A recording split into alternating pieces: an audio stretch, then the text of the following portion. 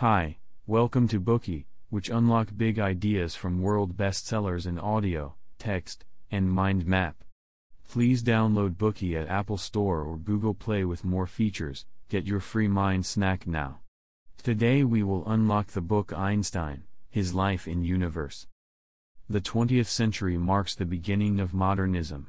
This was a time when no one would be remembered for sticking to the old rules.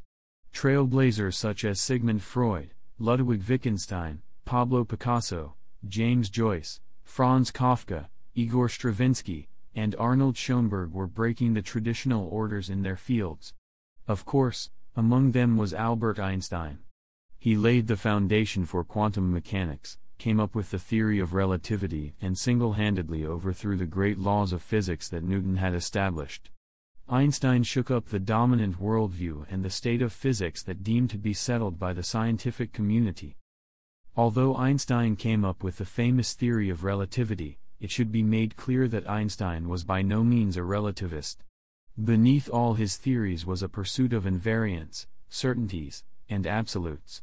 He believed in a harmonious reality which could not be changed by human intervention, and the goal of science was to discover it. Einstein was not a relativist either when it comes to morality or taste. His simple moral convictions kept him in constant sympathy with the destiny of mankind.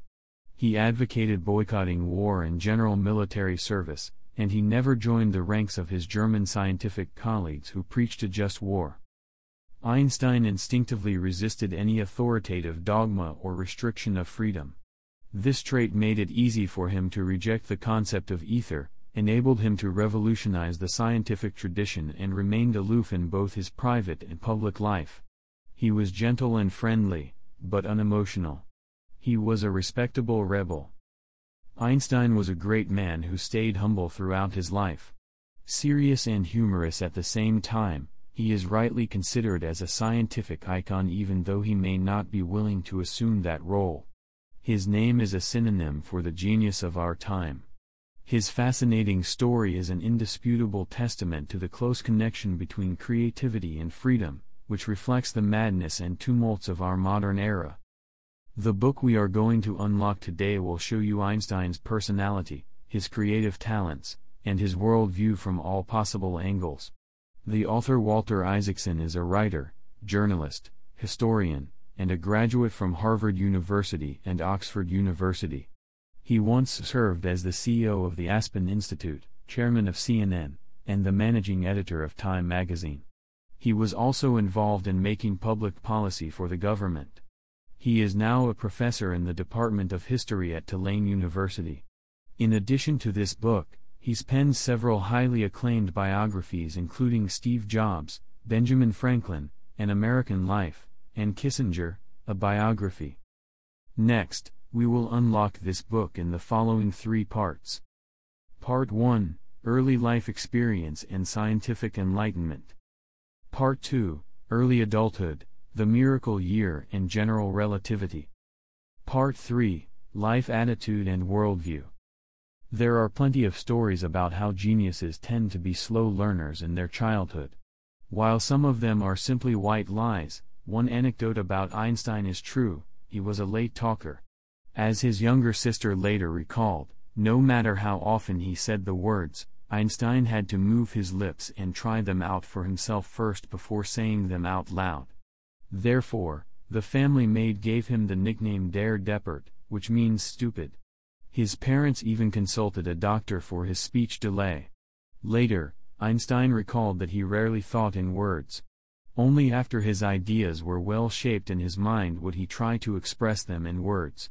In addition to his slow development, his natural disregard for authority also made him less popular with teachers at school. Those who were irritated by Einstein would tell him to pack up and leave, or that he would never stand out. Albert Einstein was born in the small town of Ulm, Swabia in 1879, just a few years after Swabia joined the new German Reich.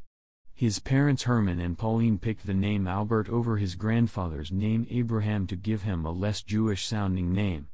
However, this did not help him escape the Nazi persecution later in his life. 2 years after Einstein was born, her sister Maria was born. Her nickname was Maja. When Einstein met his sister for the first time, he thought she was a wonderful toy his parents had got him.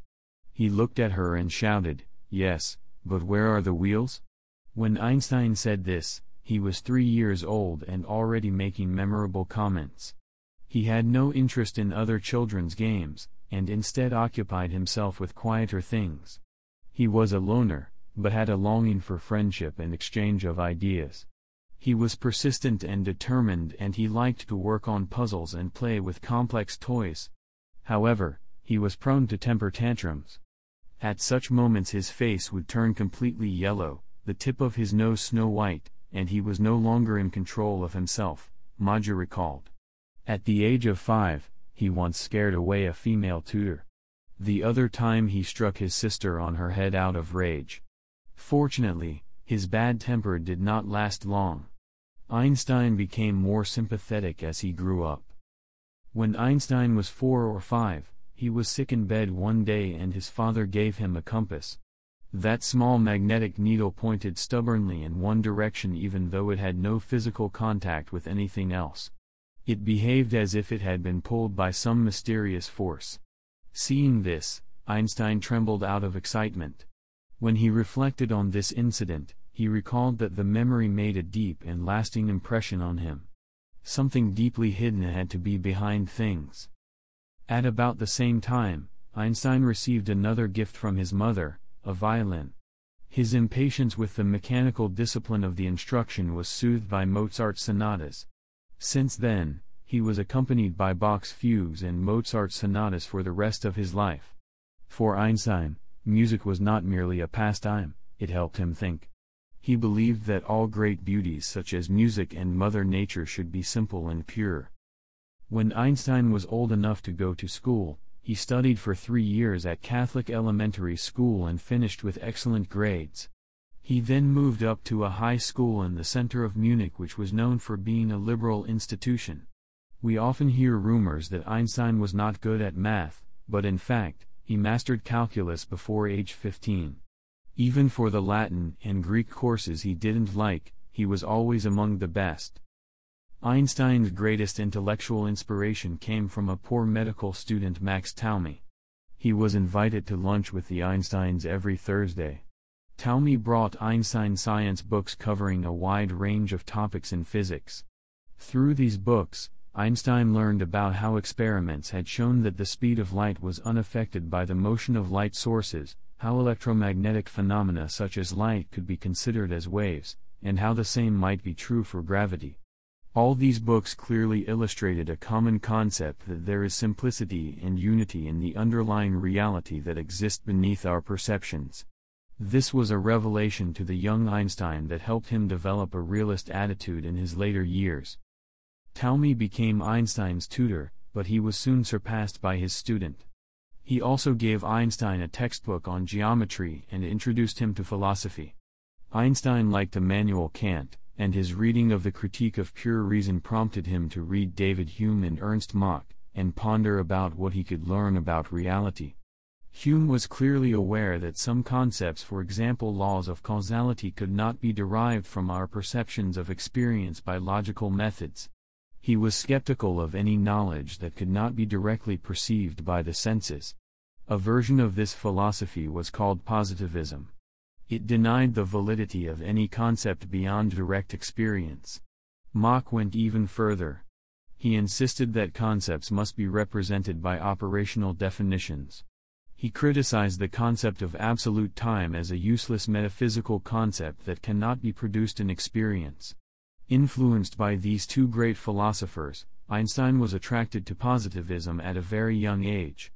More than a decade later, he overthrew the concepts of ether, absolute time, and absolute space using the positivism approaches. Einstein's exposure to science, mathematics, and philosophy led him to reject religion. He hated and avoided religious rituals throughout his life.